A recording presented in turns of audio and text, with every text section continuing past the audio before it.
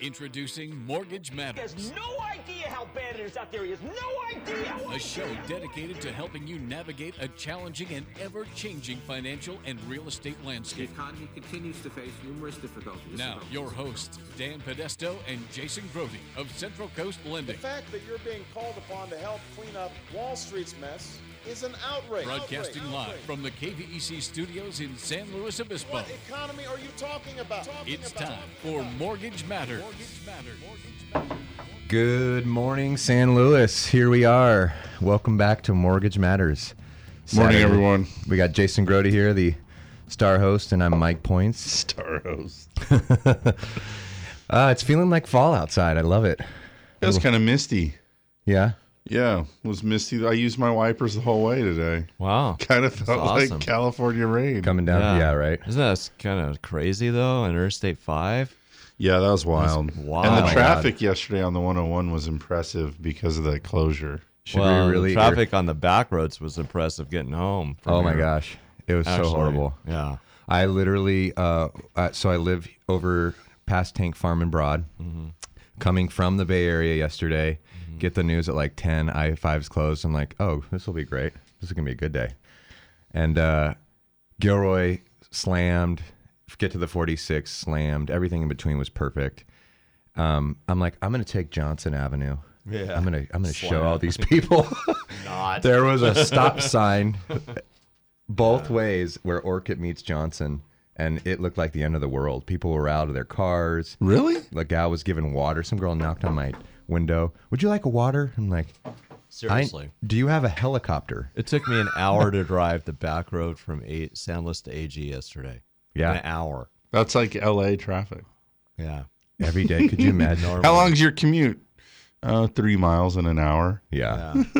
It's nuts. That's why I live here. Not fun. Yeah. Yeah, I had to go. I was up at our new Atascadero office yesterday, and around a little after lunchtime, it was just before 1. Yeah. I drove down to SLO, and it took me 45 minutes to get to SLO, and I was like, oh, that's kind of impressive. Right. And then when I went home last night, boy, going up the grade, it was busy. A sea of red. Oh, yeah. A sea of red Yeah. the whole way. What I'll say this though. Here's the silver lining. I'm sitting on the grade. Yeah, I take the grade probably twice a week, and I'm just driving. Normally, I just drive home. And I'm sitting on the grade, literally in a parking lot, and it is such a beautiful view when you look down at San Luis from the top. Yeah. As it just opens up, and I'm like, man, I'm so glad I live here. Mm-hmm. So cool. Well, there you go. Let's talk about how other people can live here, right, Jay? I'll give you a clue off the air about how you can avoid the grade traffic, but we don't need to let Oh, everybody really? know. Okay. That'll be interesting. You may not even know about it. That'll be interesting. We might get a call in for that. I bet you don't even know about it. Really? All I right. mean, this is like a back. Mike. This is a He's an gonna. emergency back road. Okay. I'm in. All right. This isn't like straddle the railroad tracks and punch it though, right? No. I've seen that movie. Not quite. Not quite as close, but not quite. Right. All right. I'm in. We got a pretty hot show today, Jay. We got a couple guests coming through the middle of the show. We've got Placer Title here. I'm gonna save the names and intros for when they get Sure, it's here. not Placer. No, I'm pretty sure it's Placer. I'm from Southern California. Placer Title. I don't know. Placer. Placer. Placer.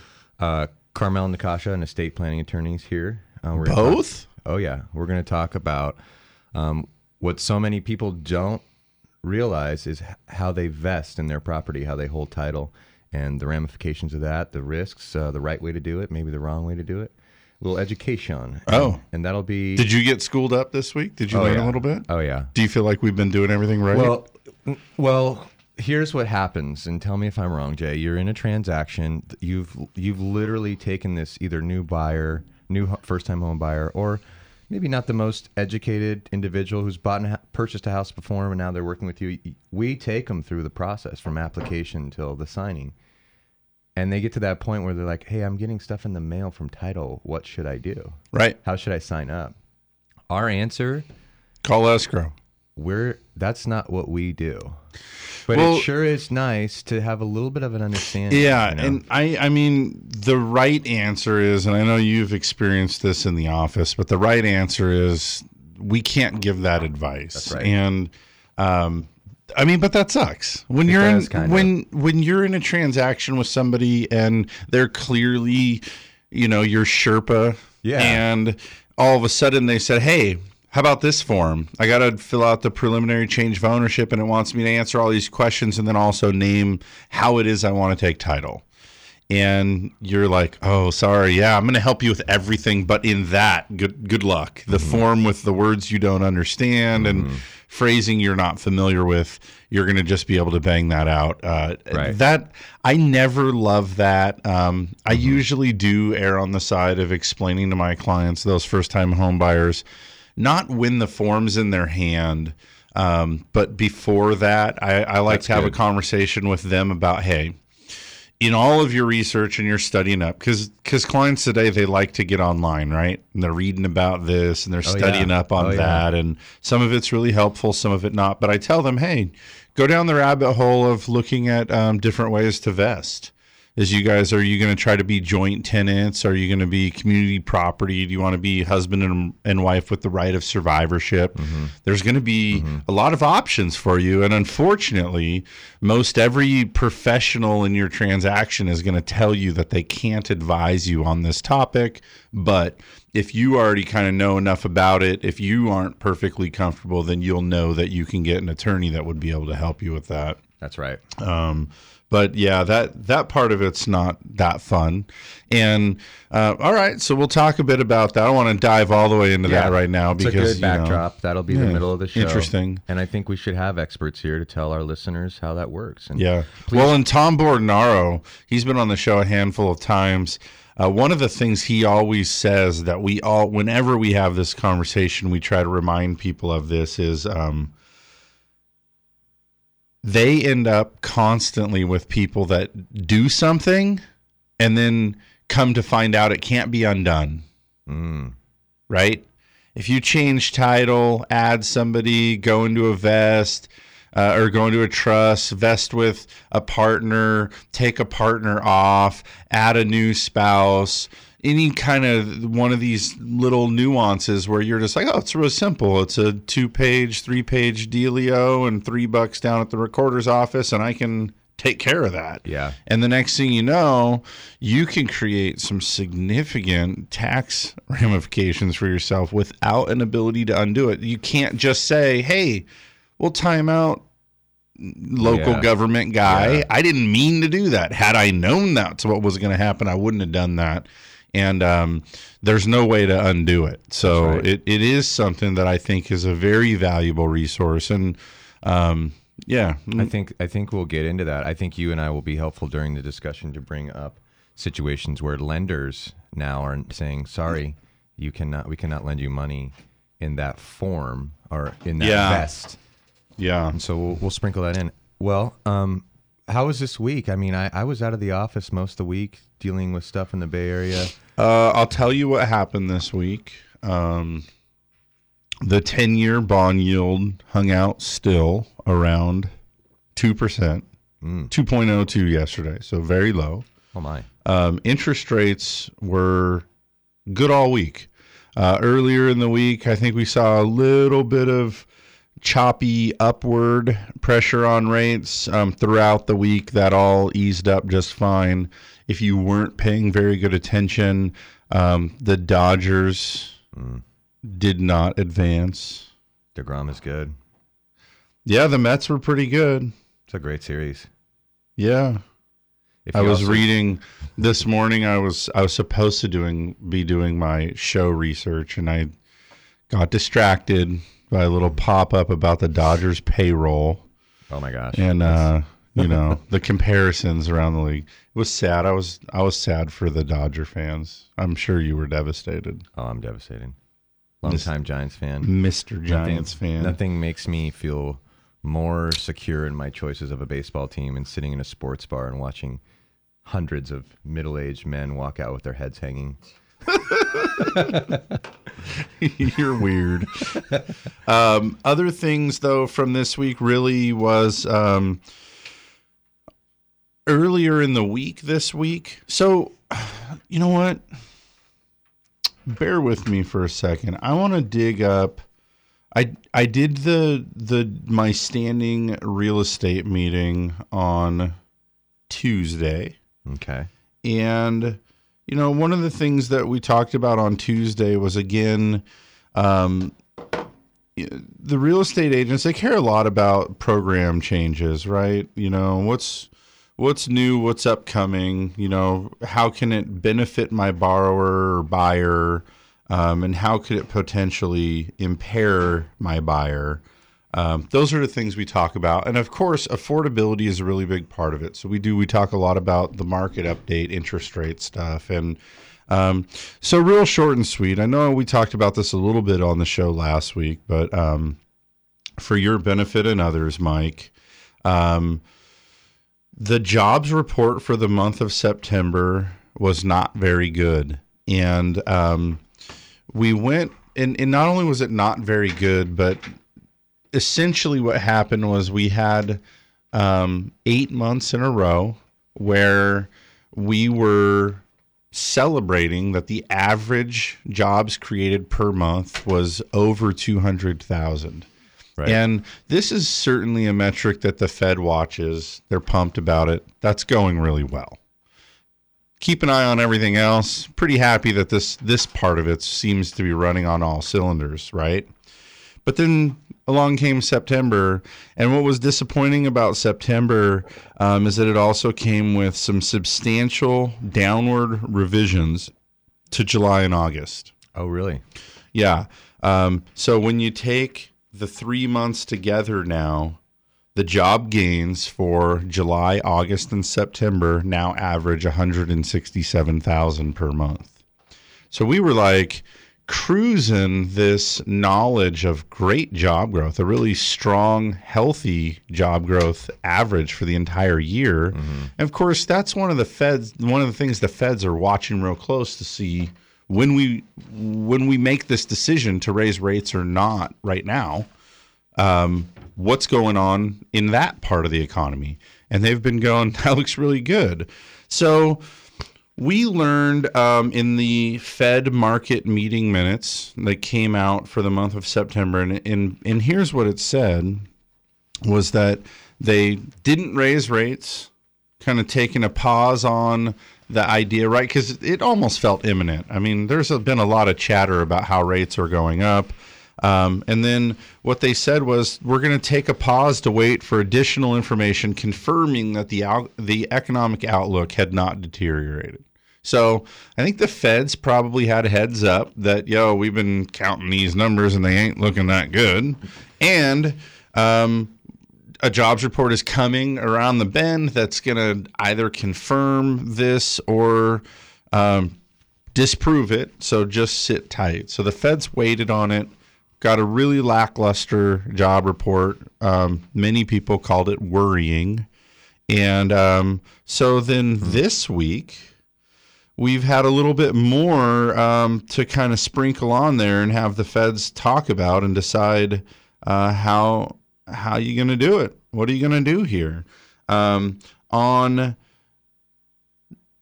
Monday, I think Monday or Tuesday, early this week, two Fed governors, Bernard and Tarullo, made some very dovish remarks about, basically saying that they would oppose any kind of a rate hike this year. Yeah. And I think most people agree that really December is the last chance that they could raise this year.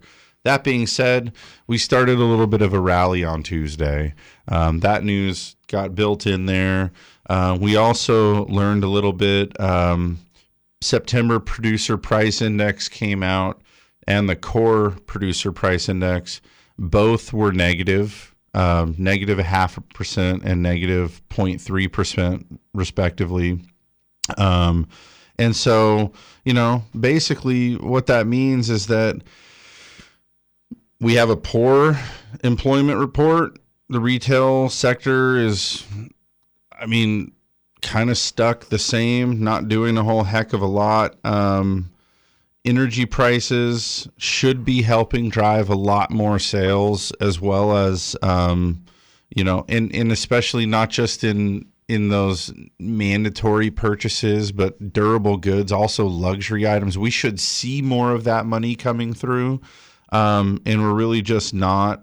And you know, it makes it feel like things look really sluggish. It seems like the general mantra for the fourth quarter here is that everything is sluggish.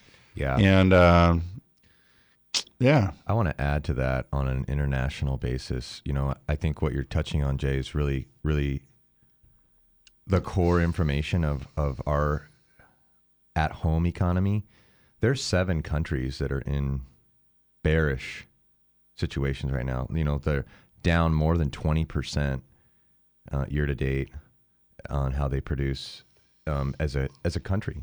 You know, amongst that list is Germany. I mean, we thought Germany was a strong power over in Europe. And why am I saying this? I think at some level, people are thinking, well, they got to raise rates. But if we do that, if we raise rates now, we're going to take a lot of investors overseas and bring their money over here to invest in our economy. And that's going to hurt the rest of the nation, the rest of the globe. And I think there's a responsibility there that's kind of underneath. You know, we don't really say it because we're not, as America, we should be thinking of just America, right? But as you know, that's not the case. And that in conjunction with the fact that we're going into the fourth quarter, need to kind of figure out what's going to happen in 2016 with interest rates. I just think it's going to be a pass until next year, personally.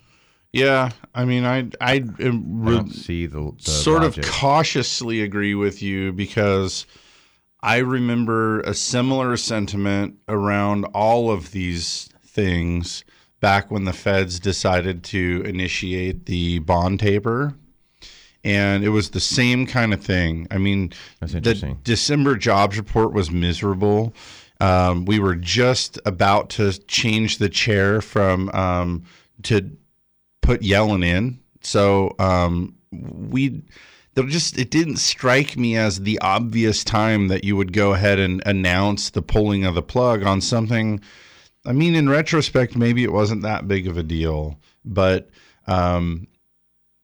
we saw it coming for a while. I mean, the Fed said in May, hey, we're looking at doing this, and they essentially tied it to the unemployment rate, which we just watched come closer and closer, and everybody just sort of built their business models around that. You know, hey, this is coming, and it's going to be no good.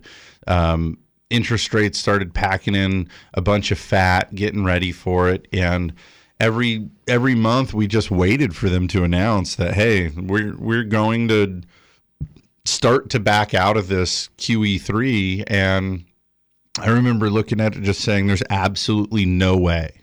They're crazy. And I remember wheeling the chair out to the front room of the office and watching the TV when they announced that they were officially tapering that month. And I'm like, unbelievable.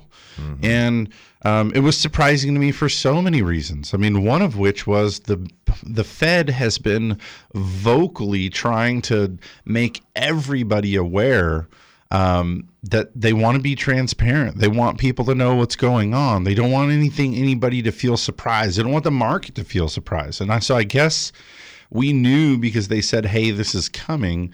But each month that they delayed, all you could really do is kind of use the economy as a barometer and decide, have we made the gains they're talking about? And do we feel like we're on ground so firm that we could wear this shoe right now? Mm-hmm. And I'm telling you, I feel strangely similar right now to how those things were. A little bit of the difference here was that's taking money out of, you know, pulling the plug on QE3, which was spending $80 billion a month, open-ended, by the way. There was no maximum dollar amount or maximum timeline, but they were just spending that on bonds and mortgage-backed securities to keep the markets thawed and keep the yields low. little bit different today. You mentioned the global economy. Big deal there. And I'm not saying that tongue in cheek at all. That's a big deal. And if the feds raise rates here, you could essentially swamp the boat of some of these other countries that are barely floating or possibly in the process of sinking. So I do think there's a little bit different responsibility here to be a little bit more cautious about what you do. Kind of just yanking out and stopping the purchase is different than going ahead and raising the interest rate, which a lot of the international business dealings rely on that. And so it'll be really interesting to see how this whole thing shapes up. But I'm telling you, I have no confidence whatsoever that we perfectly understand what the feds are doing. I feel like we could be perfectly blindsided. And so here's a takeaway. I mean, you kind of started this segment about saying, how can people afford to be here? Well, let me tell you, there's not a lot of things about affordability that you can control. But I was reminded once again this week that interest rates are phenomenally low. I met with a couple from the show and that listened to the show. They came on in to talk about a refi, and you can sit down to it and ask that age-old question of, should we refi? And we looked at options that went from 3 5/8 to 4%, and kind of sizing up what the right balance is between cost and interest rate. But I ended up again feeling like, hey, look at this. We're talking about interest rates still in the 3s. Yeah. And what did they have? They have like 4.75 or something. And I'm helping another client this week that has a 5.75. Right. So there are still people out there that have interest rates that are higher than what is the current market rate by a lot. I ran some numbers before the show yesterday just in preparation, and 720 credit score, $417,000 loan balance, 3.75 interest rate, no cost to you. That's a booyah. I mean, there's not a lot of reasons why I would say, why are we doing this? The only reason would be like, where are you at in your life with the property? Yeah. How long are you going to hold this property? Totally. Yeah. And, point being, there's a lot of people running around that got interest rates that are higher than they should be. And there are people that still have mortgage insurance that shouldn't. Yeah. And, it's just one of those things where I said, if you don't know if you qualify or you don't know if you should refi, I venture to say that and I hope so, as I sit with one of the employees here of the company, the attitude and the desire of our company is really to help people. Yeah. And not just to hard sell or just thanks for calling, now I'll make you regret it forever. But we want to show you where's the benefit, what can you do, and why should you? And oftentimes the people that come in will end up saying, hey, good job for making your checkup appointment here, but you need to just keep on doing what you're doing. That's right. No need to redo it today. That's right. We look at it. We feel like we have a fiduciary responsibility. Looks like we have a caller. Yeah, let's do that. We've got Brent on the phone here from Morro Bay. Brent, how you doing? Good morning. I'm doing good. I have kind of an oddball question, and maybe you guys would know about it. Sure. HELOCs. Yeah. Okay. And so I've got this call yesterday on an interesting situation on a piece of property that I have north of here, and it was like there was a contractual agreement where I could buy the other party out, and so now I need to buy the party out within 30 days, and it's only $66,000. Now, what does it take to get a HELOC? And not mortgage it? Yeah, it's such a small amount. Yeah. Let me tell you. First of all, we don't really do lines of credit like that unless you're partnering it with like a new first lien. So we're not going to be a great outfit for you. But that being said, let me tell you what I know about that market. That's more what I. That's more. You had that kind of thing figured out.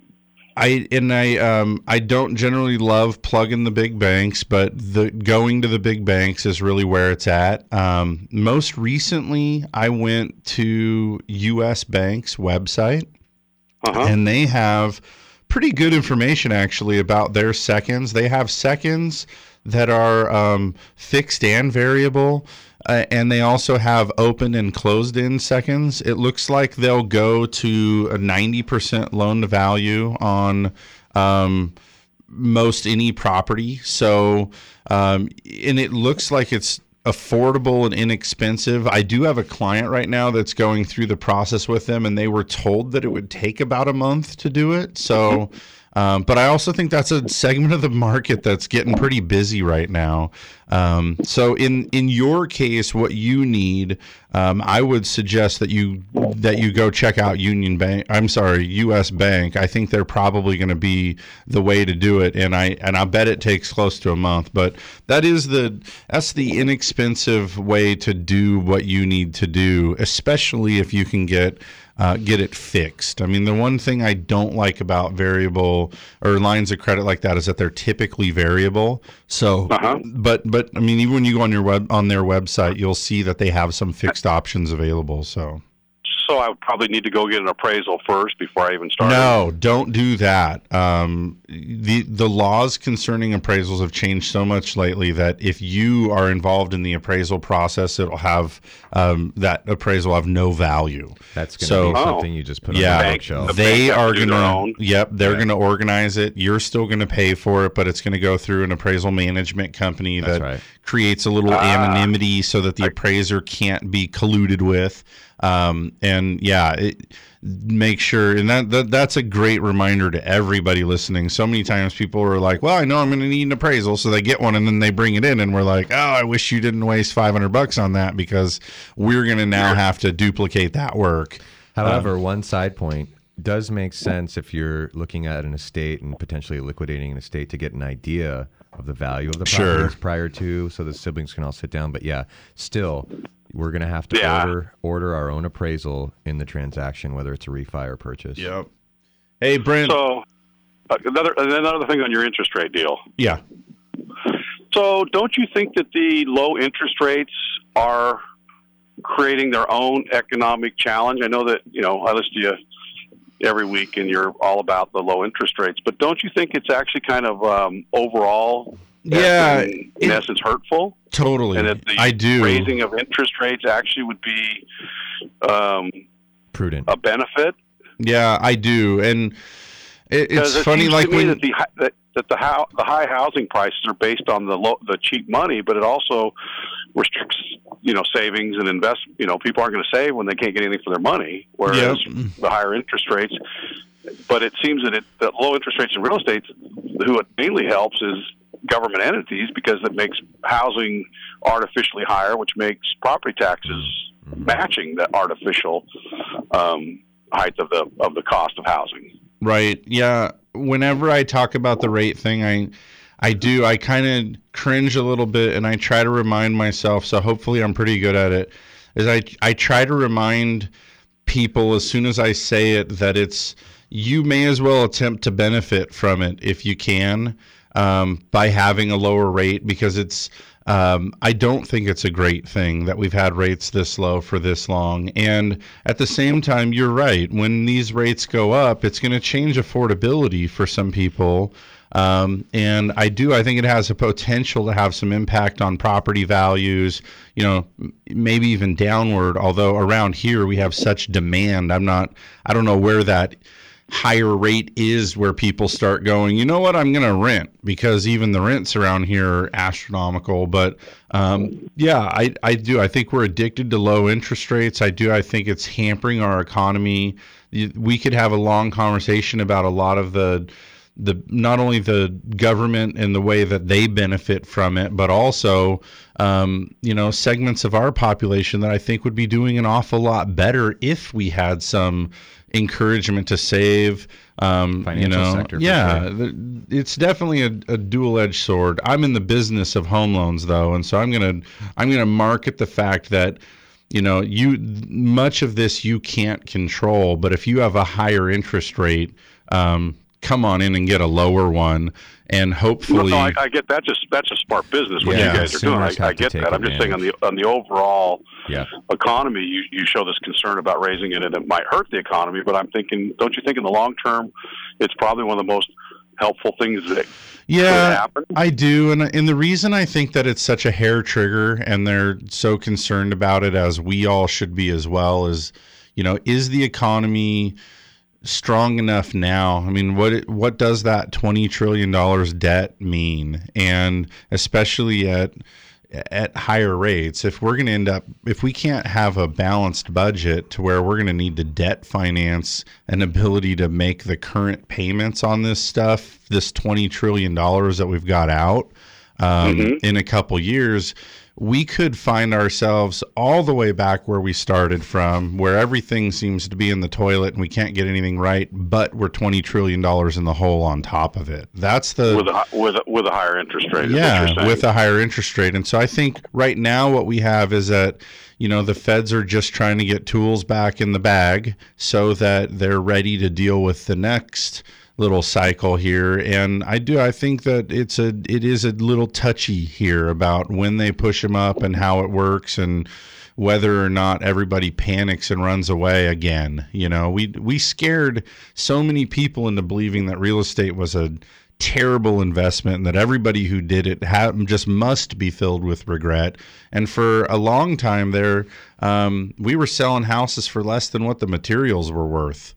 And so but at one time we were selling them, like I said, housing prices didn't double. Money got twice as easy to get, and we saw how that worked out. Yeah, totally. And housing was never supposed to be a business industry. It was people that built widgets bought houses, and it seems that we've gone away from allowing people to build widgets to where we've turned this, where housing is an industry in itself, which was never really supposed to be. You bet. Hey, Brent. It was supposed to be to house widget builders. Brent, you're a great caller today. We got to take a break. We got to let our sponsors talk for a sec, if you don't mind. And we'd love to have you call back any of these other weekends. Let's get into this stuff. But we're right at a point in the show where we got to take a commercial break. Don't go anywhere. Keep it locked to Mortgage Matters on KVEC News Talk 920. To ask a question, call 543-8830 or 800-549-5832. We'll be back in just a few minutes. This is Jason Grody with Central Coast Lending. Our loans are not trucked in from some big thing. They're raised right here on the Central Coast. No hormones, no GMOs, no antibiotics. Call today and get your gluten-free mortgage from a caring lender that knows you only accept the best for your family. Just call Central Coast Lending. You buy or refinance a home, just call 543-LOAN. Central Coast Lending. Central Coast Lending is an equal housing opportunity real estate broker. California Bureau of Real Estate number 018-39608. NMLS number 328358. For those of us who live here on the Central Coast, we know this is a unique place to have a home. And for over 30 years, Patterson Realty has been a vital part of San Luis Obispo County. Patterson professionals have led the way in real estate by adapting to new market conditions to make sales happen. What they offer is the quality of their people, agents working just for you. Get the experts at Patterson Realty on your side. Experience the Patterson difference. Call 544-8662 or online at pattersonrealty.com. Through 7 presidential administrations, bull and bear markets, and unprecedented change, Blakesley & Blakesley has been here helping residents of the Central Coast reach their financial goals. So if you need retirement advice beyond Social Security, want to roll over an old 401k, or simply seek guidance through an important financial decision, visit Blakesley & Blakesley in San Luis Obispo, Paso Robles, and Santa Maria. Blakesley & Blakesley for the service you deserve and the advice you trust. Member FINRA and SIPC. What a state of generosity, look what my agent got for me, just by switching to State Farm. A few hundred unexpected bucks, I couldn't ask for more, but now I've got to figure out what I should use it for. A new bike would be radical, but maybe something practical, like a pet baboon with one robotic arm. Get to a better state, State Farm. Switch to State Farm and you could save. To find out more in San Luis Obispo, call Agent Susan Rodriguez. When you were a little kid and you thought about what you wanted to be, teaching was at the top of your list. But things changed. And as you got older, teaching didn't seem like the best option anymore. So you're thinking you'll be something else. But what would your 12-year-old self say? Now you want to be a doctor. You don't think teachers save lives? 25 at a time. An actress? Try playing a different role every time the bell rings. How about a scientist? Ever heard of physics? Chemistry? Who do you think teaches that? Teachers today are breaking down obstacles, finding innovative ways to instill old lessons, and taking learning far beyond the four walls of the classroom. It's time to recognize that great things are happening in teaching and put it back on your list. Don't try to convince yourself otherwise. You had it right the first time. Find out how you can make more at teach.org. Make more. Teach. Brought to you by Teach and the Ad Council. You're tuned in to Mortgage Matters, which airs every Saturday from 9 a.m. to 11 a.m. Your hosts, Dan and Jason from Central Coast Lending, want you to join the conversation by calling 800-549-5832. Now, back to the show.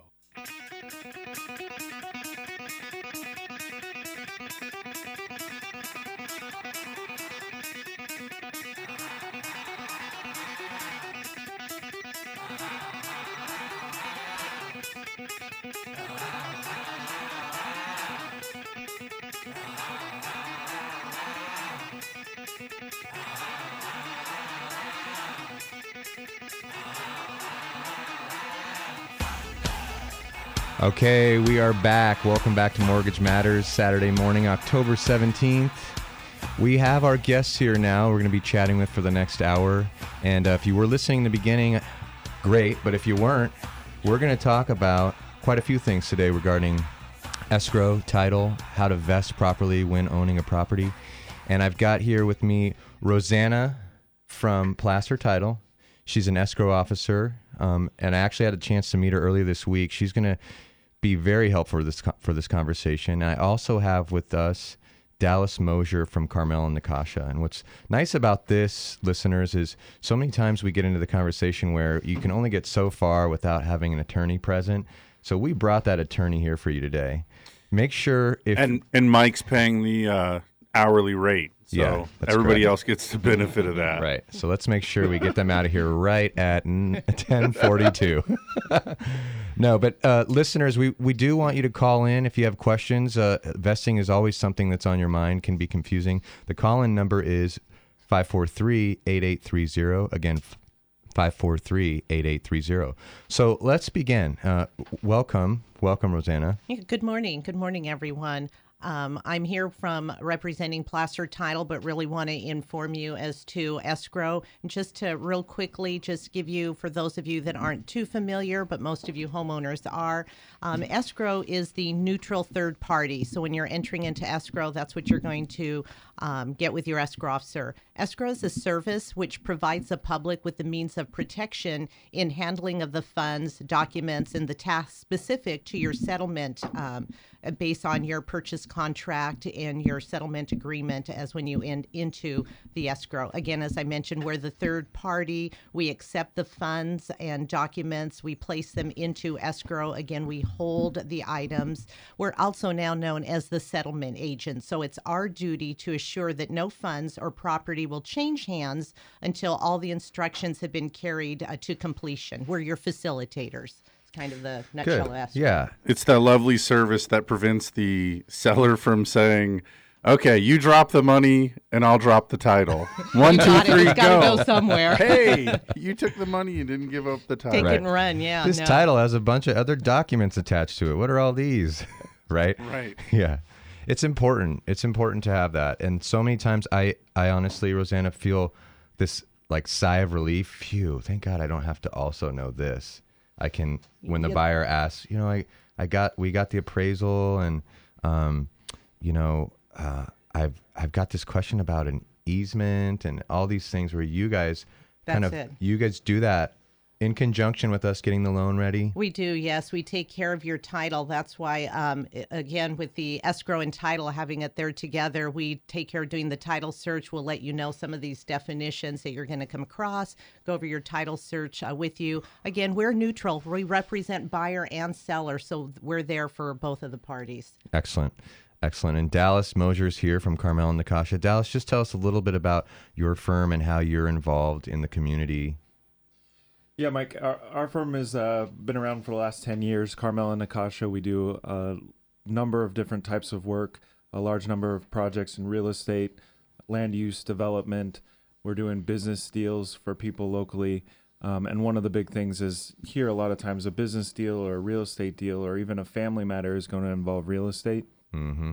So a lot of our projects do involve real estate, and we're using title companies and escrow to make sure that, whether it's somebody selling their building or their business along with the building, we'll use escrow to make sure, look, there's somebody in the middle that takes care of making sure that the title gets to the right person, it gets recorded, and that also the money gets to the right person and everybody gets paid. So there's no chance of somebody walking away without paying or without signing. Right.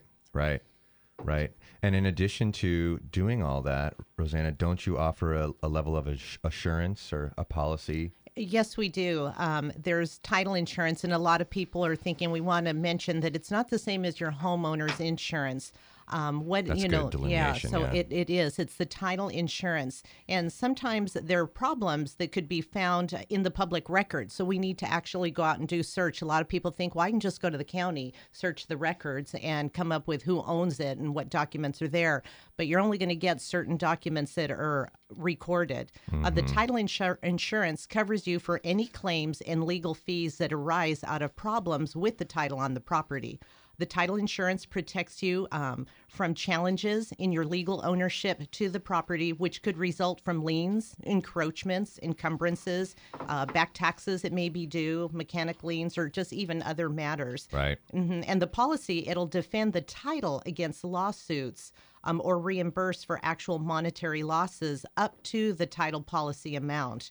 And buyers of real estate property, you'll want to protect your investment and the ownership to the title policy. We offer lender's policy for refinance transactions, owner's policies for the homeowners purchasing. We also provide the title policies for commercial, mobile homes. So there's various type of title policies that we do depending on your transaction. Yeah. And I think a lot of times, Jay, you second me. You got quite a bit more encounters with transactions than I do, but the buyer sits down and says, "Oh my gosh, what are all these closing costs? Like, why do I have to pay for these things?" And we try to tell them in a very direct, very should I say, non-opinionated way that title policy is a big deal. You should have it, but at the end of the day, all that money that we're going to wire into your account, you're not going to get it if you don't get the lender policy title. That's correct, because your lender, that's right? A condition. That's correct. Your lender, if you're purchasing and getting a loan, you're refinancing and getting the loan, that lender, before they're going to give that money to us in escrow, they want to make sure that we make sure that there's going to be a title insurance policy attached when we complete the transaction. And it's going to, again, ensure the lender in the position. So if they're going to loan money and they want to make sure they're in what we call first position, that we've cleared the search. We make sure that there's no other loans out there. Or if so, we got to make sure we take care of those through the escrow transaction so that your lender is in that first position. This is coming up more and more lately, but the seller's policy being optional. Yeah, and, we don't require it on all of our transactions. When it's written into the contract that it's supposed to be provided, it needs to be accounted for, and we like to have that. But what's the point, and why is it optional? So what it is, and I've been talking to a lot of the real estate agents in our community also to explain the owners and the lenders policy.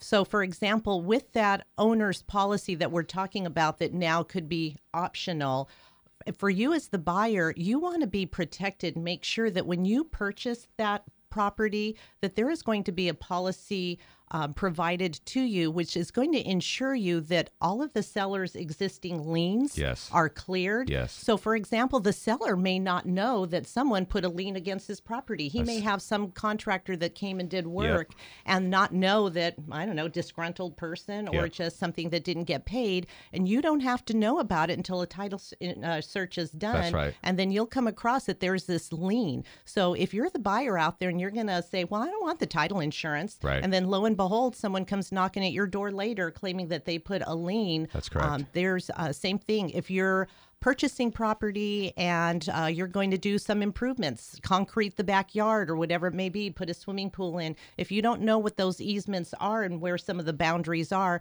again, you don't have that title insurance. If you've got the neighbor coming and saying that you've over encroached and done things against the property. So there's many reasons for the buyer, problematic. right, that you want to make sure you get that title insurance.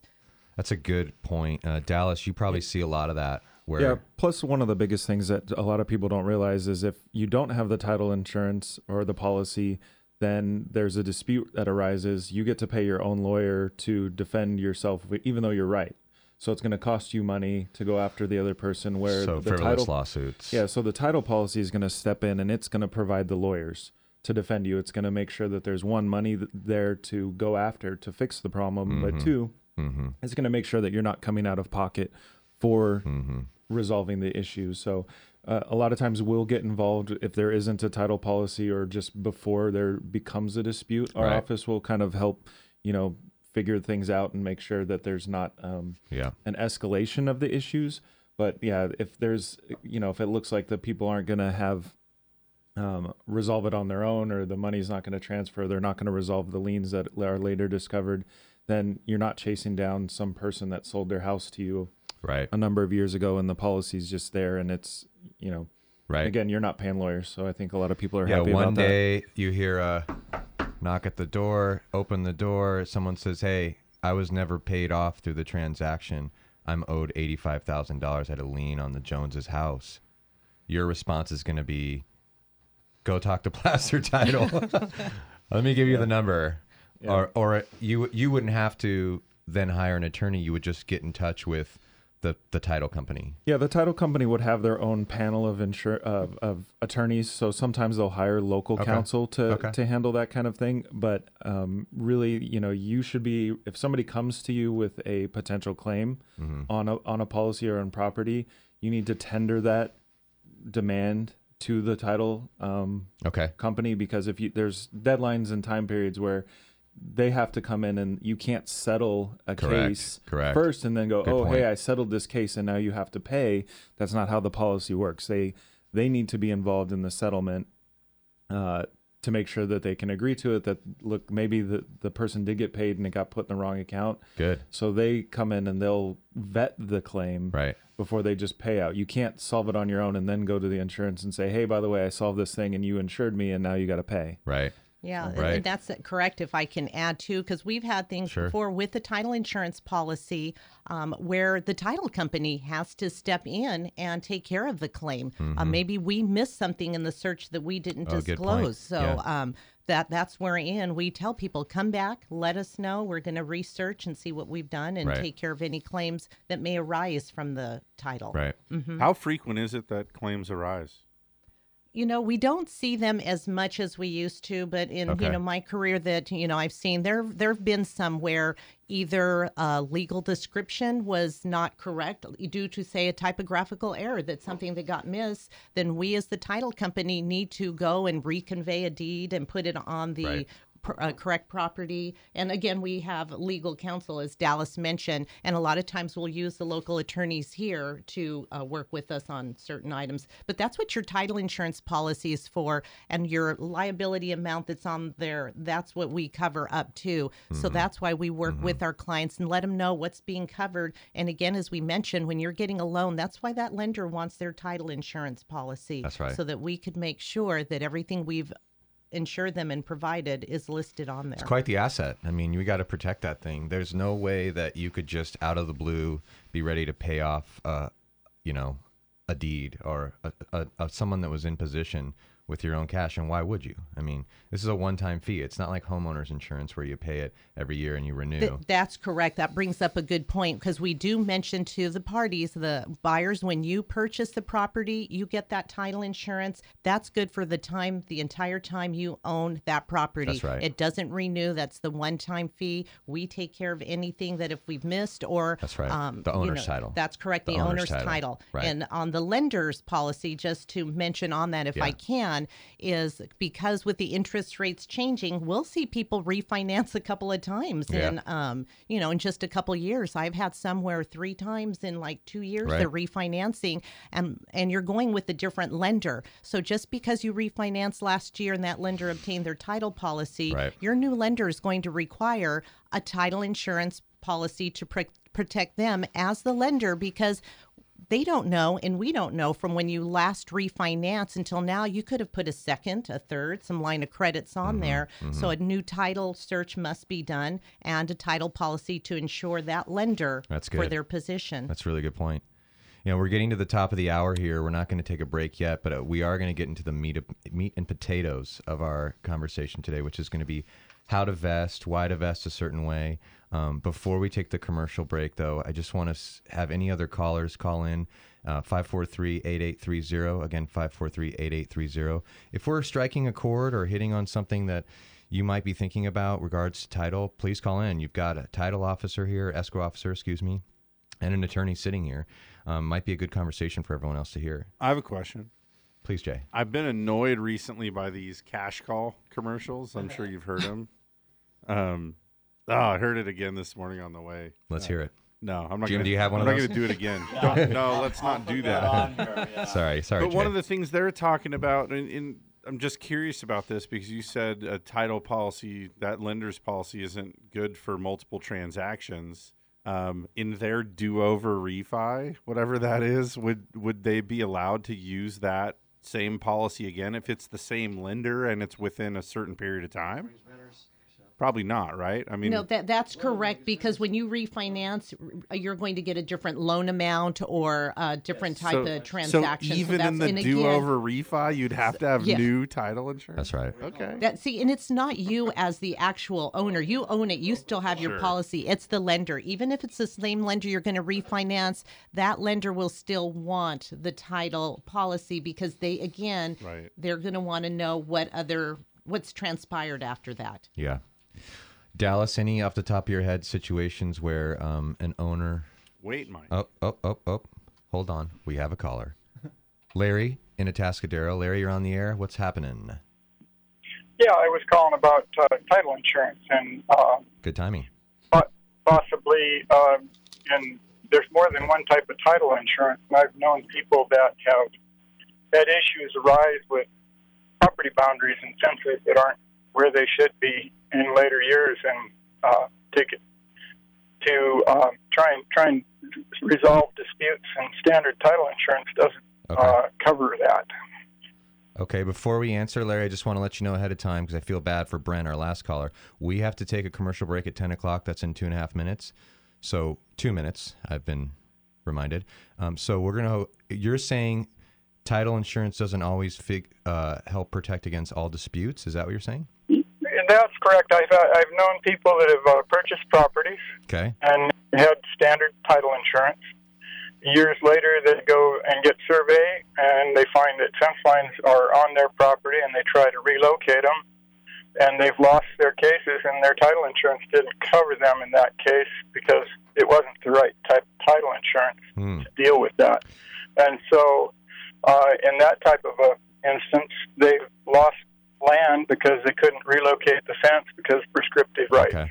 Well, Larry, we probably would need more information to get into that. I know for a fact dealing with Placer Title, is there a company that wants you to come in and meet with them, talk through these matters? I know you don't have this matter, but where you do title is important because you want to have a relationship with that company. That's correct. And also, too, a lot of times we may have to go out and get a surveyor to go check the property, so it varies. Yeah. Larry, thanks for calling. We got to take a break here, okay? We got 1 minute left, and so as once again, we're going to get into, after the break, vesting. Vesting is so important, not just for the first-time home buyer or the new married couple, but also for entities. That's correct. Trusts, we'll LLCs. discuss into, that's correct, all the different entities, ways to hold title, and we're seeing a lot of more savvy parties coming into transactions. Okay, good. Well, listeners, stick around. Get yourself another cup of coffee. We'll be back on Mortgage Matters. And what we should probably say before we go is you can call in at 543-8830. Again, 543-8830. Jay. Sir. Before we take a break, any other Any other comments we want to make regarding interest rates in 10 seconds or less? No, that's not enough time for me. You know I need minutes to talk. Minutes, Jason. Yeah, guys, we're going to do this break. It's like a 5-minute break. So go water the dog, get some fresh coffee, do what you got to do. Back in a short break here with more Mortgage Matters.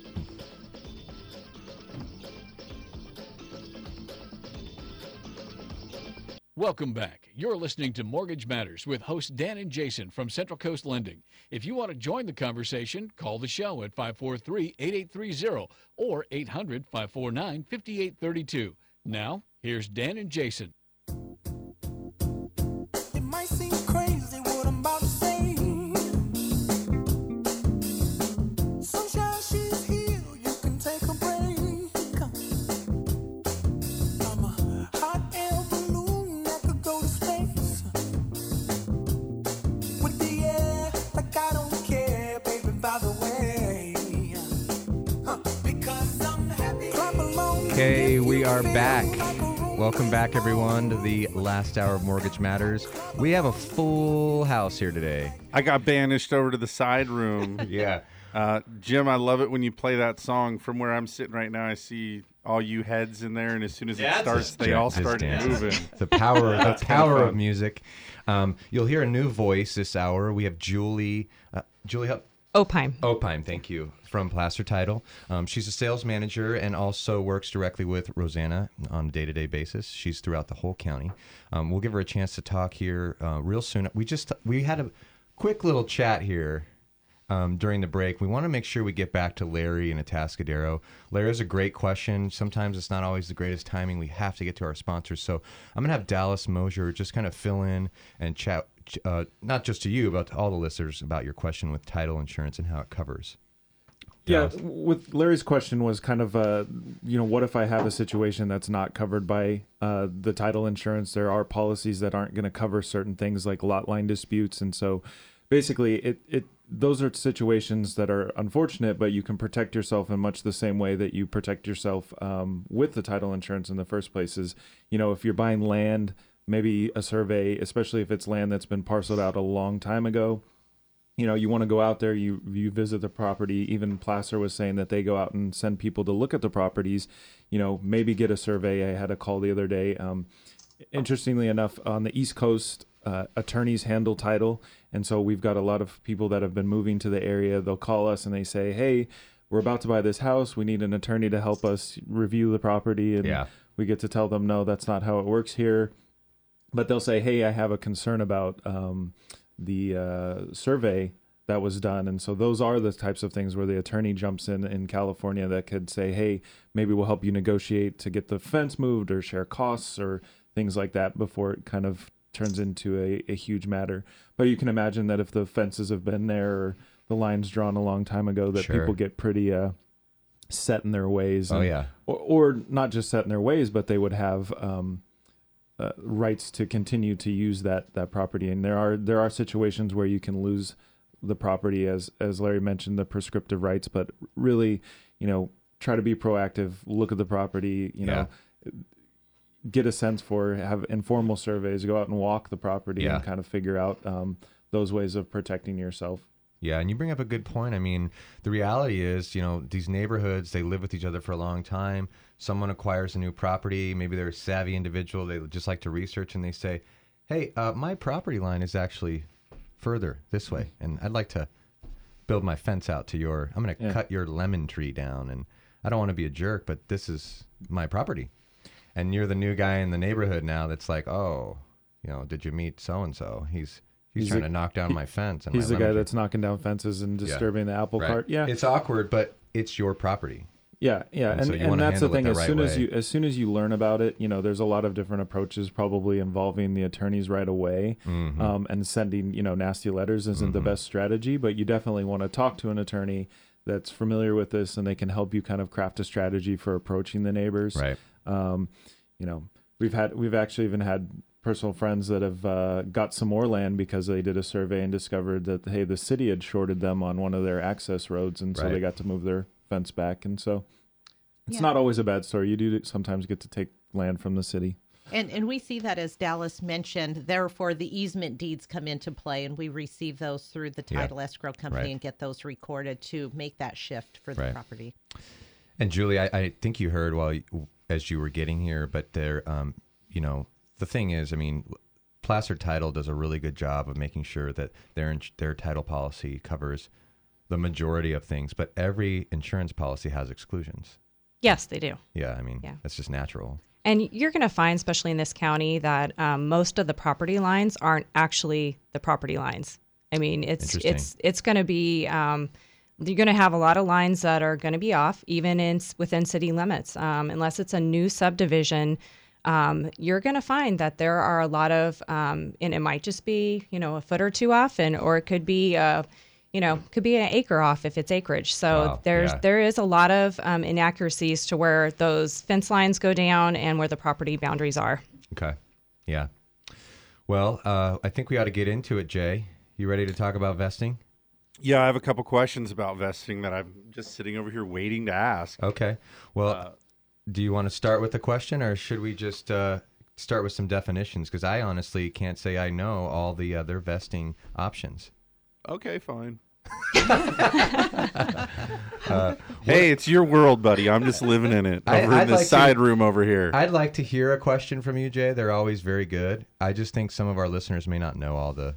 Well, I think a great jumping off point, though, is what we were talking about earlier, Mike, is clients come to us for help, and we start with oftentimes the most simple of things, but, we work on this, we work on that, we get the credit and income and assets all the way to the point where now we've helped them get a real estate agent, and now they're buying their dream home, and then they show up with a piece of paper and it says, hey, I got to now figure out how I'm going to take title.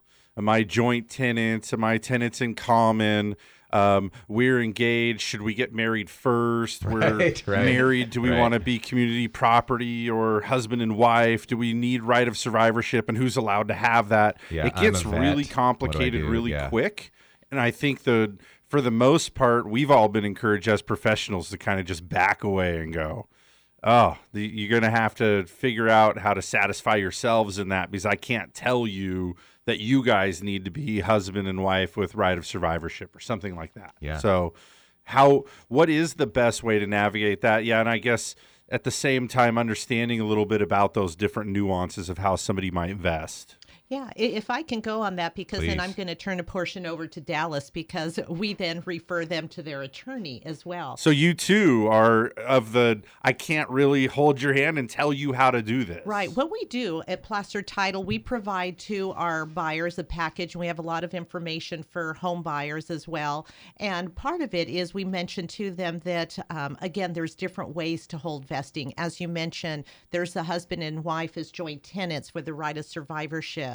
There's the community property, trust, and so forth. So we provide them with the information, definition on some of them.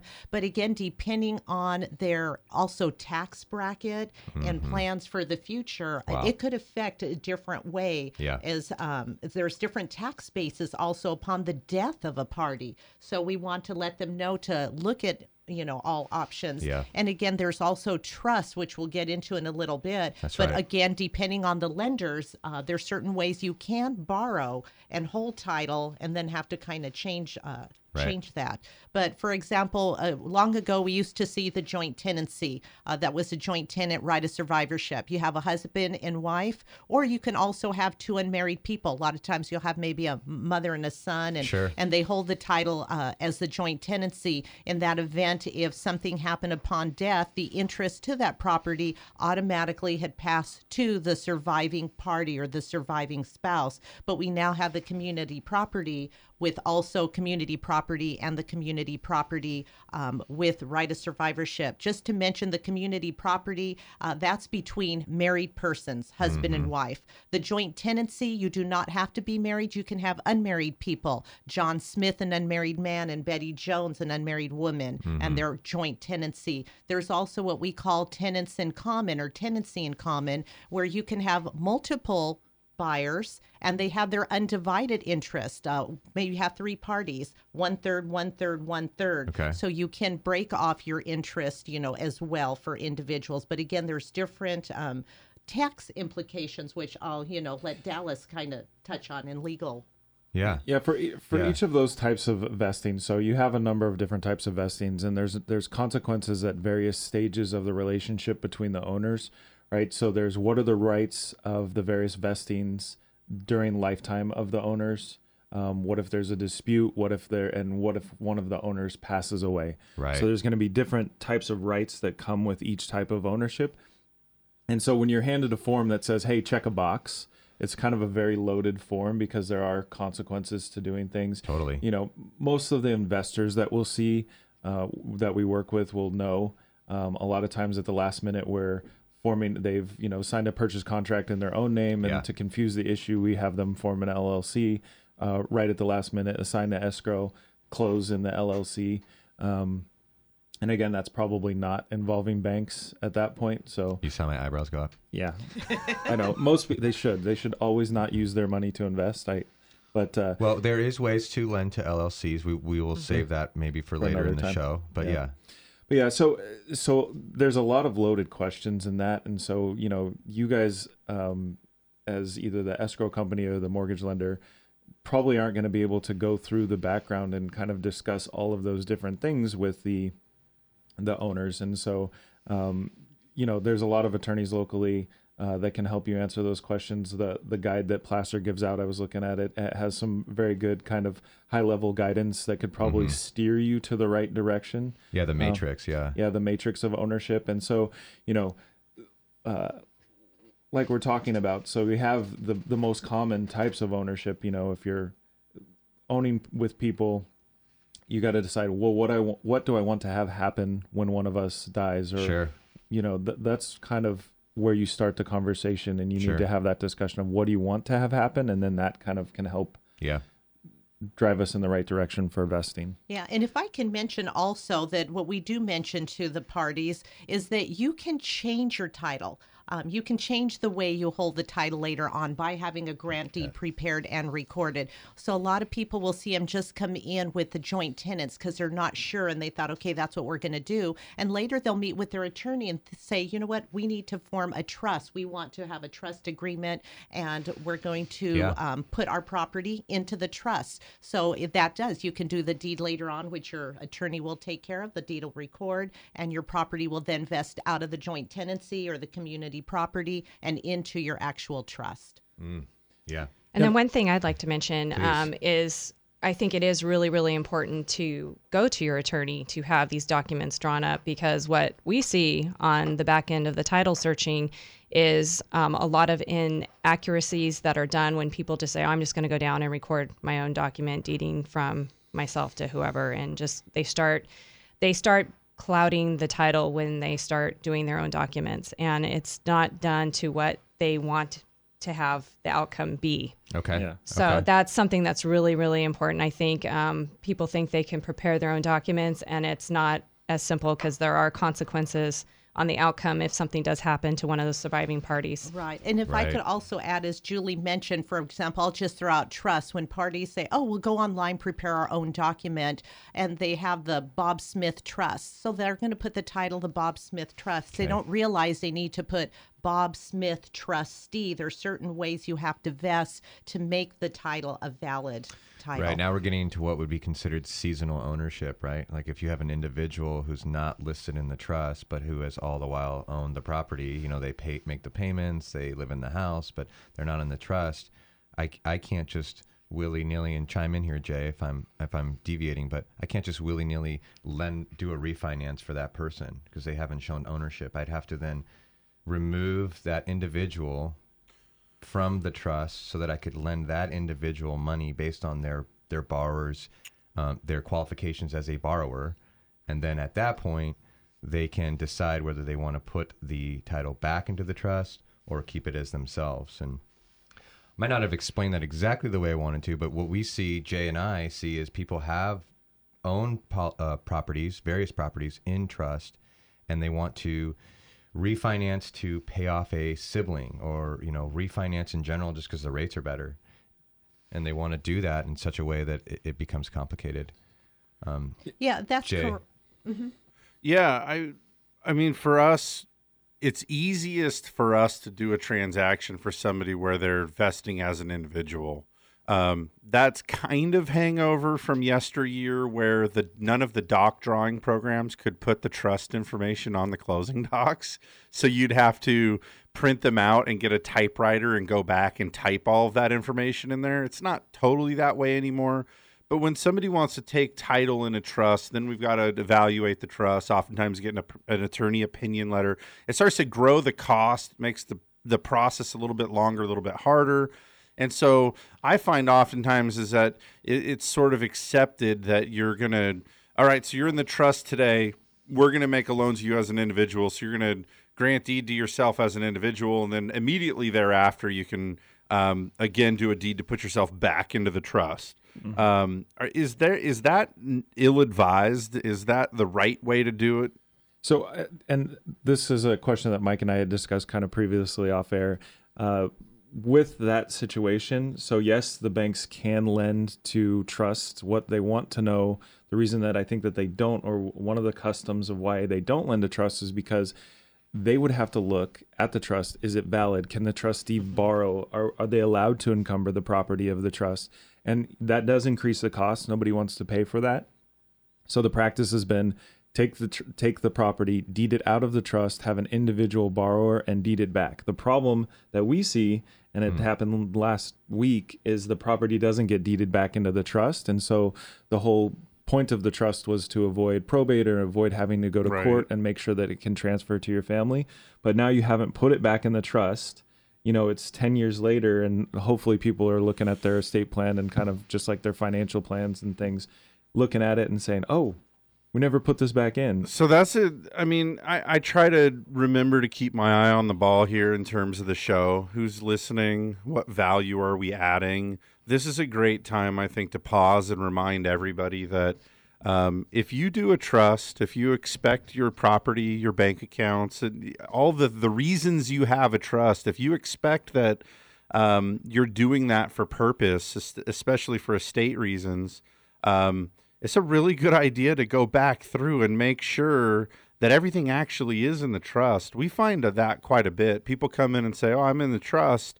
And we pull it up and say, well, you're not. And yes, you were. You were 7 years ago. And then when you got your new loan, you then weren't. And so really kind of just a cry out to everybody. Even if you feel pretty sure your property's in a trust, it's not hard to verify, and it's a really good idea to do so. Like you mentioned, some people think they're in a trust and they're not, and then they die, and now all of a sudden, everything they thought they put into place actually is providing no protection at all, and yeah, absolutely, not good news. Fortunately, there's some good case law that has come out, so a lot of times we're not going through a full probate proceeding if the property's been out of trust, because what the courts want to do is they want to affect your intent, but you don't want to be going to court and dealing with delays and costs and everything when the cost of recording a deed in county is less than $50, and the cost of preparing a deed is relatively inexpensive to the $435 court filing fee that you're going to have to pay if it's not put back in the trust. Yeah. Very good. Well, we're going to take a quick break. When we come back, we're going to hit on a couple more examples of vesting. I'm going to actually throw a couple, just one or two. Real scenario that I want to talk about, which is... Jay's got a real scenario. Yeah, well, a situation where a son inherited property from his parents, and then he got married, and now he's attempting to put his wife on and maybe take himself off. And their taxes are like $100 a year, so that'll be an interesting one, I think, and people will want to hear about how you navigate that without losing your tax base. And that's a good. Yeah, and I've got one with a new first-time home buyer about to get married. So stick around after the break. We'll be back in just a couple minutes. We're here with Placer Title and Carmel and Natasha. We've got a really good show to wrap up for you. Okay, stick around. To ask a question or make a comment, call 543-8830 or 800-549-5832. Mortgage Matters on KVEC News Talk 920 will be back after these messages from our sponsors. The state of denial is a drag and a trial. When I bought my cheap insurance, should have known this day would come. Now I've had an accident and I'm feeling quite alone. Called them at least 20 times, but they won't pick up the phone. Without personal service, my policy's kind of worthless. Get to a better state, State Farm. Switch to State Farm and you can save. To find out more in San Luis Obispo, call Agent Susan Rodriguez. Through 7 presidential administrations, bull and bear markets, and unprecedented change, Blakesley & Blakesley has been here helping residents of the Central Coast reach their financial goals. So if you need retirement advice beyond Social Security, want to roll over an old 401k, or simply seek guidance through an important financial decision, visit Blakesley & Blakesley in San Luis Obispo, Paso Robles, and Santa Maria. Blakesley & Blakesley for the service you deserve and the advice you trust. Member FINRA and SIPC. For those of us who live here on the Central Coast, we know this is a unique place to have a home. And for over 30 years, Patterson Realty has been a vital part of San Luis Obispo County. Patterson professionals have led the way in real estate by adapting to new market conditions to make sales happen. What they offer is the quality of their people, agents working just for you. Get the experts at Patterson Realty on your side. Experience the Patterson difference. Call 544-8662 or online at pattersonrealty.com. This is Jason Grody with Central Coast Lending. Give yourself the best possible chance to buy your dream home with our 21-day close. We get you fully pre-approved before you find your house so you can write a shorter, easier offer and beat out the competition. It's time for you to be the offer that gets accepted. Call Central Coast Lending today. When you buy or refinance a home, just call 543-HOME. Central Coast Lending. Central Coast Lending is an equal housing opportunity real estate broker. California Bureau of Real Estate number 018-39608. NMLS number 328358. You're tuned in to Mortgage Matters, which airs every Saturday from 9 a.m. to 11 a.m. Your hosts, Dan and Jason from Central Coast Lending, want you to join the conversation by calling 800-549-5832. Now, back to the show.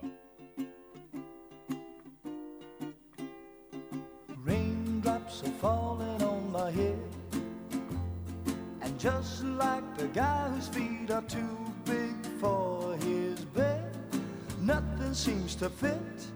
Those raindrops are falling on my head, they keep falling, so I just did. All right, everybody, welcome back. If you're just joining us, shame on you. You've been missing very exciting radio. We've been talking about title and escrow and vesting, all the fun stuff. We talked about some lending. We talked a little bit about that. Yeah. And again, I'm always really interested in knowing, I want to talk about things that the people that are listening, like I like that idea that you could save somebody an awful lot of struggle just by giving them little tips. I mean, who'd have thought that listening to the radio on Saturday morning might save you like tens of thousands of dollars or tons and tons of headaches and legal battles? But that's kind of what we do here. Yep. So an issue of this vesting thing, I was telling Mike early on here, we've had Tom Bordenaro, the county tax assessor. He's been on the show. We have him on a couple times a year, and it's always really fun to have him on. It's amazing to me how approachable he is, as well as the staff there at the county tax assessor's office. They're so helpful. And the guidance they always give us is to ask before you do anything. So that's going to be one of the biggest things that I want to stress today to everybody is don't go do anything. We've touched on this a little bit. Yeah. Don't just go change your vesting. You might not do it right. Be careful coming in and out of your trust. Somebody might drop the ball. You might not get back into it the way that you need to be.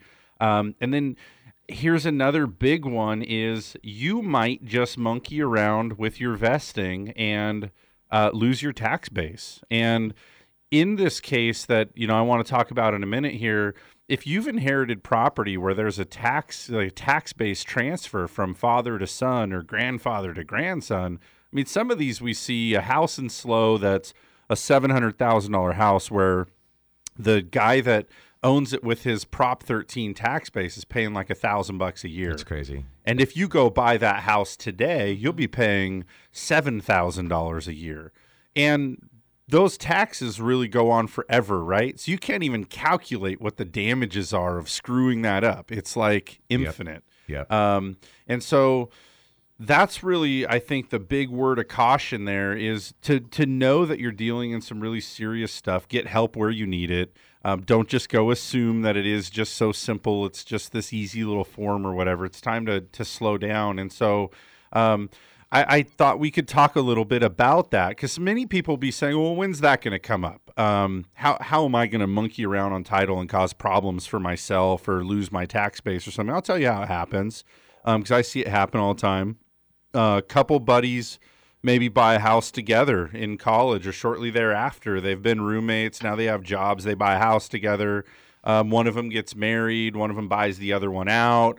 They do some weird stuff with title, and real simply, before too long, they're like, oh, it's no problem, just do this. And they do something weird and lose a tax base or get a loan accelerated where all of a sudden the lender's like, whoa, I made a loan to Tom and Jerry, and now neither of them are even on title anymore. Mm-hmm. They've kicked the property over into some other person's name, and, that kind of stuff causes problems. So, How is it that somebody addresses when they need to add a spouse or take a spouse off or take on a partner or buy a partner out? What are the ins and outs of that? What should people be doing to make sure they don't have problems?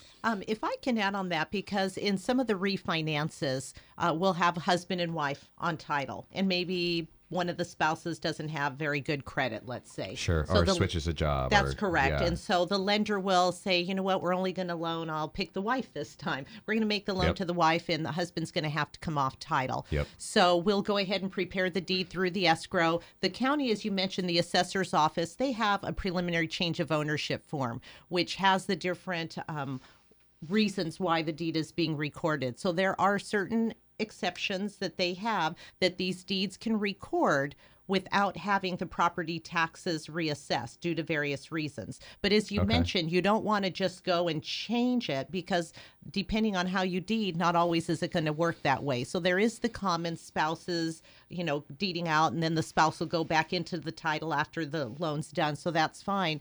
But there are certain things that will trigger just because a parent's going to add their son or certain things on title, that we mentioned to the parties what you need to do is contact, as you said, the assessor's office, because there's certain codes that need to go on the deed at the time of recording that will fit into certain exemptions. Aha, there we go. It sounded very Yiddish. There's a K at the end. There are exemptions that, in Dallas probably sees that as well in some of the parties with parent and children, or they're just thinking they're going to go ahead and do it. Same thing we will see towards the end of the year. There will be parties that own property that each year they're allowed to gift certain amounts of that property to add their children, but they've got to make sure they do it a certain amount, certain way, with certain codes that go on the deed. Okay. So they're redeeding every year, or the deed that is in place allows for that? That's correct. Well, I have a client that comes in, and every year she's got 3 children. She will deed a certain percent of the current property she owns, because ultimately she wants off of the property. She knows she's aging, but she wants to gift a certain amount so that there's also not a certain tax implication to the children, but also for property tax purposes as well. Yeah. Yeah. And that's interesting. So to come back to the question, I think, so, a lot of times people want to do something, and there's a lot of times there's a way. So you mentioned that the assessor's office is very helpful. They'll help you get it. There's a number of things where procedurally, if you don't follow the right order, you're going to have your property reassessed for property tax purposes. And that's, I just want to be clear too, that we're talking about property tax and not income tax or estate tax or anything like that. So for property tax purposes in California, you figure out what you want to do. So if it's buy a friend out or have, add a child to a deed, which I would be opposed to. But, you're adding somebody else's liabilities to your property when you do stuff like that. But, there's a definitely way to do that. You've got to tell the assessor, hey, this is what I'm doing. You fill out that preliminary change of ownership form. It has lettered, A through K or L, something like that. And it's, hey, this is the type of transfer that I'm doing, and this is why I think that it's exempt from reassessment. Okay. And then they'll, say, yeah, we disagree, or I need more information to decide, right? So there's parent-to-child exclusions that are very common, spouse-to-spouse exclusions, very common use. A transfer from a couple, let's just say, to their trust, it would also be excluded if they remain the beneficiaries of the trust, or if it's a qualified person that's in the trust. Our office, we like to use fun names for the trust, so we don't always call it the Smith Family Trust. It can be any name you want it to be, as long as you don't mind having it on your title. But the assessor's office is going to call us and say, hey, we need to make sure that the beneficiaries or the current beneficiaries of the trust are the transferors. So you got to tell us a couple of these names. I mean, like Bullwinkle, is that one of them? Well, we've had, I had an Irish client, so this one's kind of offensive, but it was an offshore trust, but he called his trust the Big Mick Trust.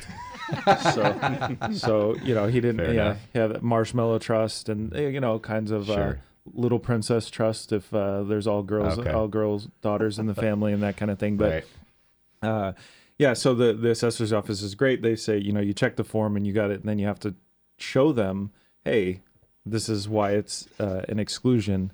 And so, you got to think that you can't just get away with transferring property and hope that they aren't going to ask, because they are very good at what they do down there, and they got to make sure, right? It's the tax base for the county. So if you do a transfer and try to kind of do it around the parameters of what the exclusion allows for, they're going to catch you. And so, talk to title, talk to the county, talk to an attorney about what you'd like to accomplish. Right. And that way you can hopefully accomplish it in a way that doesn't cause a reassessment of the property tax base. Okay. Yeah, if I can add, because when deeds record, that will trigger for the county assessor to go out and reassess the property. So we do remind parties that are buying, because a lot of times they'll look and see what the current tax bills are, and oh God, taxes are really good, but we let them know, you know what? Yeah, we do too. We let them know that based on the purchase price that fills out on that preliminary change of ownership form, there's information that go out there, and the county is going to look and see what the taxes. So if someone's owned it for 1960 something, and now we're here, in 2015, there is going to be a jump on the property taxes. So we do remind the buyers that there will be a supplemental tax bill that the county will go out and issue within time. Yeah, and there's 7 tax rates in this county. Is that pop quiz? There's a tax rate section on the secured tax bill that you can find on the tax assessor's website. It shows for that property address what the actual tax rate is for the year. So like 1.0444 reoccurring. And that can jump up and down based on, roads. You read all that stuff? Absolutely. I see it and I open it and I just get mad, and then I throw it somewhere. Yeah. Just get ready to pay it. I have my bank pay it for me. So once I'm done, I just roll it up into a ball and shoot it into my basketball hoop, which 70% of the time goes in the hoop. But yeah, right. No, not at all. Air ball, air bill. We've played together. That's not true. Yeah, we are. Shall I remind you we're on the air?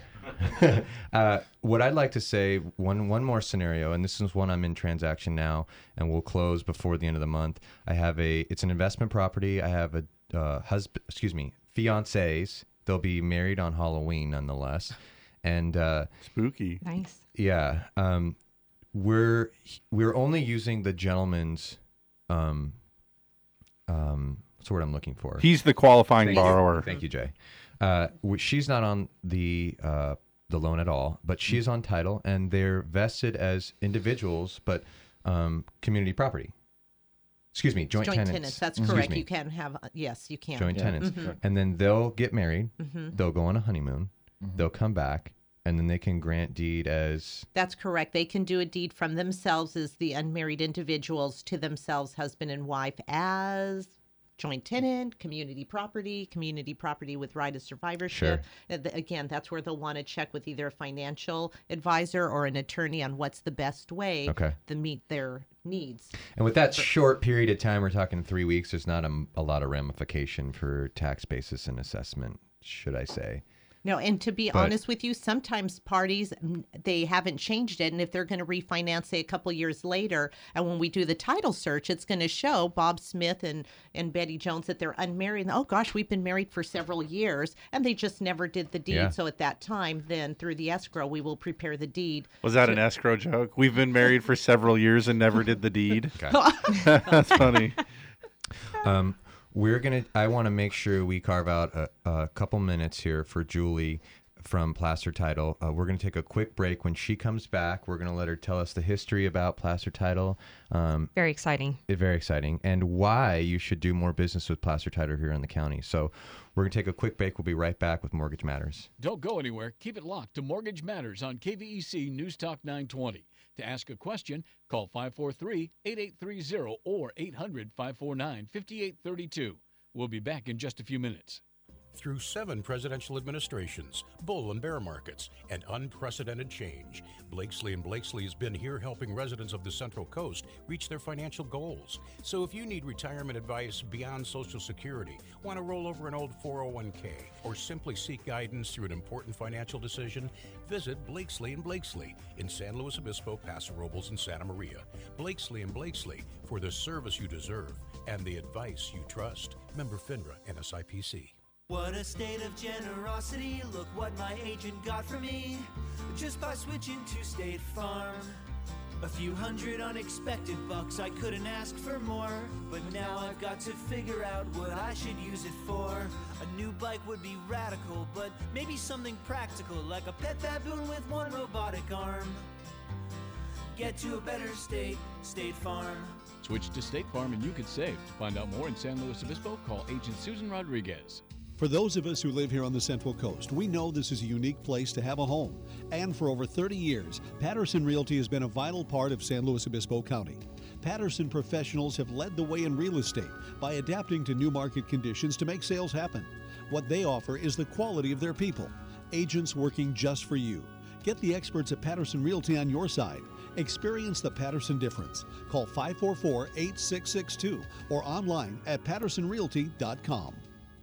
This is Jason Grody with Central Coast Lending, host of Mortgage Matters on KVEC. As mortgage experts, we can help you refinance your home or investment property. We can lower your rate, shorten your term, or get rid of your mortgage insurance. Don't miss the opportunity to improve your financial situation. Call Central Coast Lending today. Buy or refinance a home, just call 543-LOAN. Central Coast Lending. Central Coast Lending is an equal housing opportunity real estate broker. California Bureau of Real Estate number 018-39608. NMLS number 328358. You're tuned in to Mortgage Matters, which airs every Saturday from 9 a.m. to 11 a.m. Your hosts, Dan and Jason from Central Coast Lending, want you to join the conversation by calling 800-549-5832.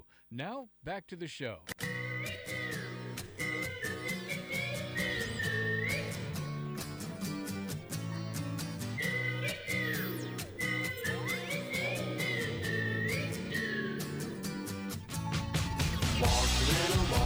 Okay, hey, thanks for sticking around. You're back with Mortgage Matters. We are here for the last 20 minutes of the show. We've had a great show today. If you're just chiming in or you chimed in midstream, we've got Rosanna from Placer Title, escrow/title officer here in San Luis Obispo County, Dallas Mosier from Carmel and Nicosia, estate planning attorney, also business transactional attorney, real estate attorney, yada, yada, yada. And Julie, I'm going to try to say it, Opheim? Opheim. From Placer Title. She's the sales manager. And Julie, just help our listeners understand who Placer Title is now, because you've created some competition. There are only 2 other title companies in the county. Yeah, we did. We opened pretty much the beginning of this year with Paso Robles and San Luis Obispo. And shortly after, we opened Cambria and then Morro Bay. So we have 4 offices up and running. Okay. And just to kind of give you a little history on Placer Title, we are founded out of Placer County. We have been around. I know, it's really, really creative on the name. But the company's been around since 1973. Okay. We are one of the largest independent escrow and title companies. And pretty much we do slow growth. We are licensed to do business in all 58 counties in California. Okay. And San Luis Obispo and Kern County is about far south as the company has come down the state. So pretty much Northern California, if you are from Northern California, you have done more than likely a transaction with Placer Title at some point in time if you have bought and sold real estate. So a lot of Northern California people are very familiar with our company. Sure. All those people know it's not called Placer Title. It's Placer, yeah.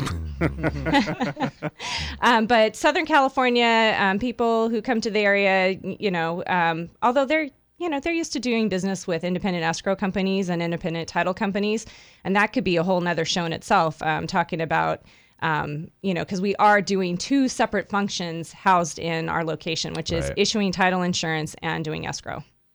That's impressive, and something that is making you more attractive, I would think, to the person who's going to do a lot of real estate. So you have a partnership. I mean, I'm not saying you don't do business with first-time home buyers, but they buy that house and they don't want to see loan docs again or deal with title again. You are probably targeting and or working with real estate investors or people who are picking up commercial properties. And yeah, I mean, we definitely are targeting anybody that wants to do an escrow or title. But, we really feel like we have a very good service to offer. And we also are doing all our title searching in California, which is great. It's a great thing to offer because some of the other companies do outsource and have their searching done elsewhere out of the country. And I think it's just really, really a great thing to say, everything that we do as a company is done in California. Why does that make you different? Why would that help? I think as far as the accuracy and I think accuracy on some of the title searching. Yeah, I see this. We get this kind of thing a lot. I want to answer this question a little bit too. You know that feeling when you punch up numbers in the calculator and it's wrong? But if you're not good enough at math, you just record the answer and keep going. That's kind of what happens here with these other companies, especially the ones where like we're getting the research stuff comes from India. There's no quality there. It's like they have no idea if the number's right or wrong anyway. They don't even know where we are. They just throw the paper in the thing and send the thing on to the other person that thought it was okay to outsource there. And then you get it just passed along to you. It causes real problems in underwriting, can cause a lot of delays too, especially if you have an underwriter on a witch hunt that's trying to figure out why you're trying to do a loan over a cemetery or something. And you're like, we're not. This was just a problem. There's a lot of value to working with a company like you guys. And I've had a lot of experience working with your guys' company, and it has all been really good. There's also a difference, Julie. I hope that you'll touch on this a little bit. And I probably see it more than you do, but there can be some real difference in the cost of title and escrow when you work with one of those companies that are outsourcing the title and doing private escrow or those kind of things. It can get pretty expensive pretty quick. Yeah, it can. And again, if you're doing business down in Southern California, you will see fees about probably times 3 what they are here. So they are very expensive companies to deal with. And, one thing I would like to mention is we can do any escrow in the state of California in San Luis Obispo County. So we would give the fee based on our county rate, even if it was out of our county. So we can search transactions anywhere in the state and give our fee and give somebody a really great deal. If they owned a house in Southern California and they wanted to sell it, we can accommodate that escrow here.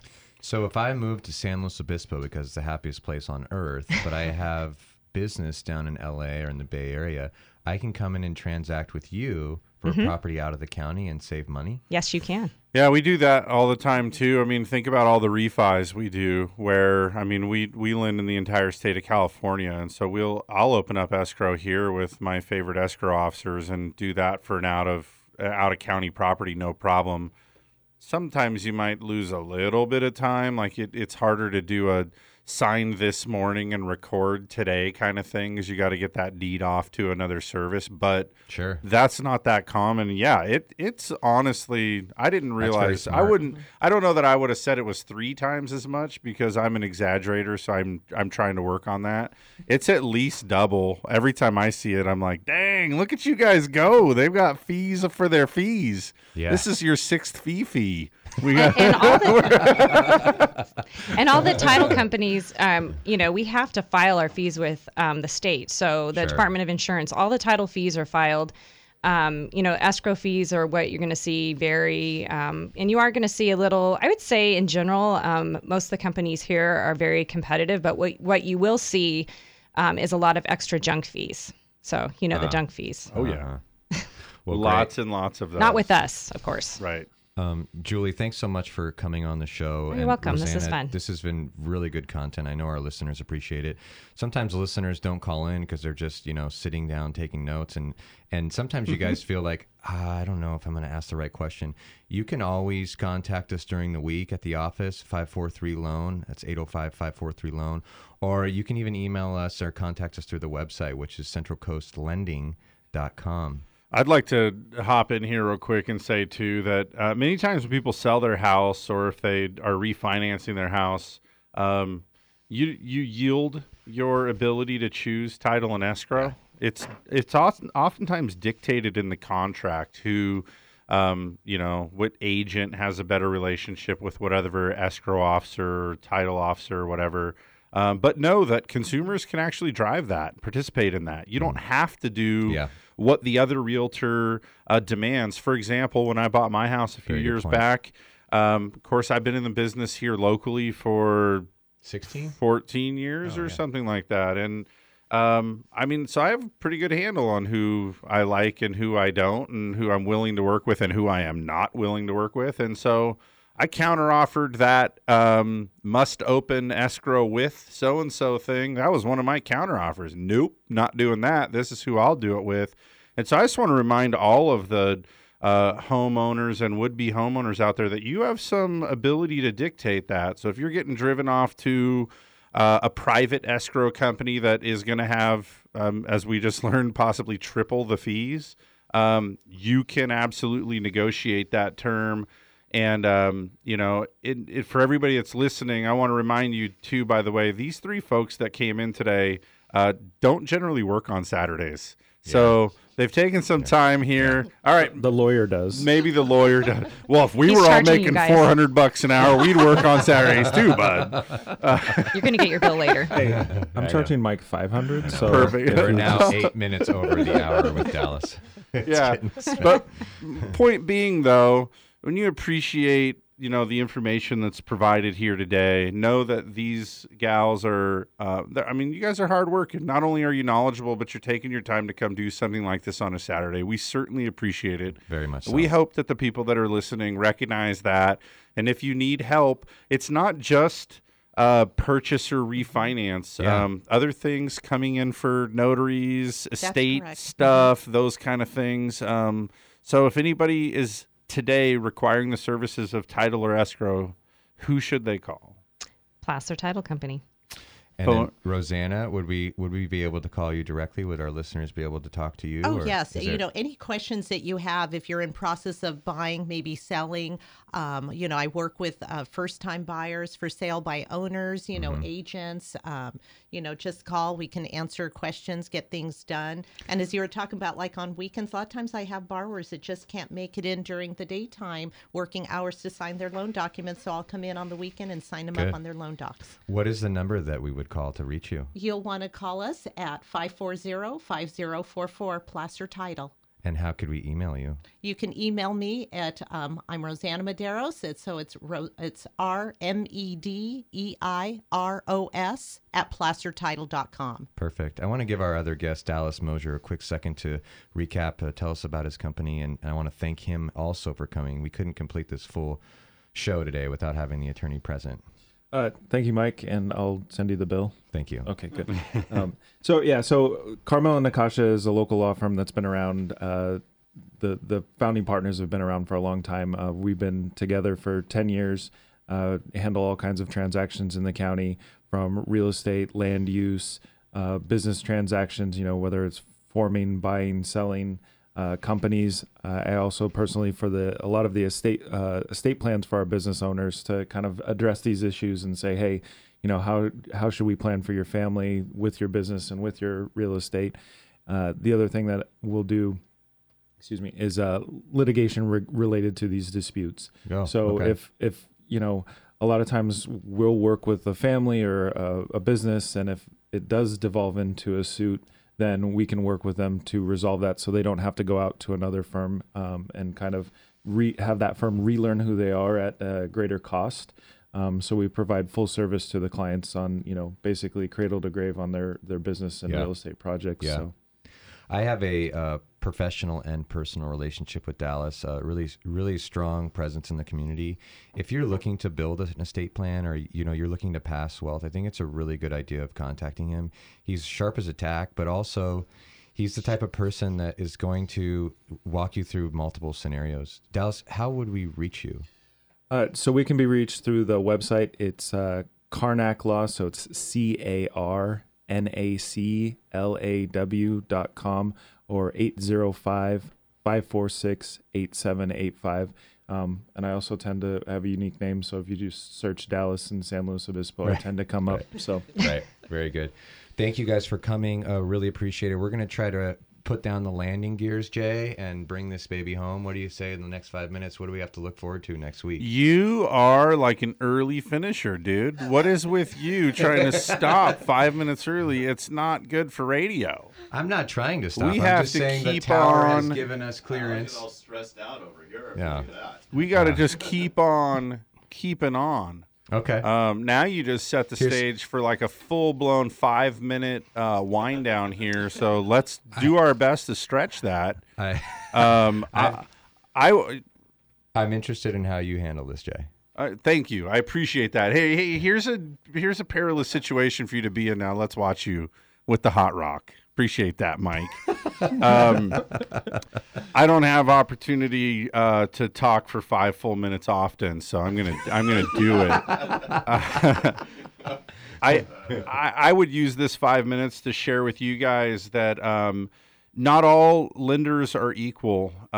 It's a situation where, depending on the company and their appetite for risk and what they are and aren't comfortable with, it means that basically every bank you look at is going to have things that they excel at and things that they really shy away from.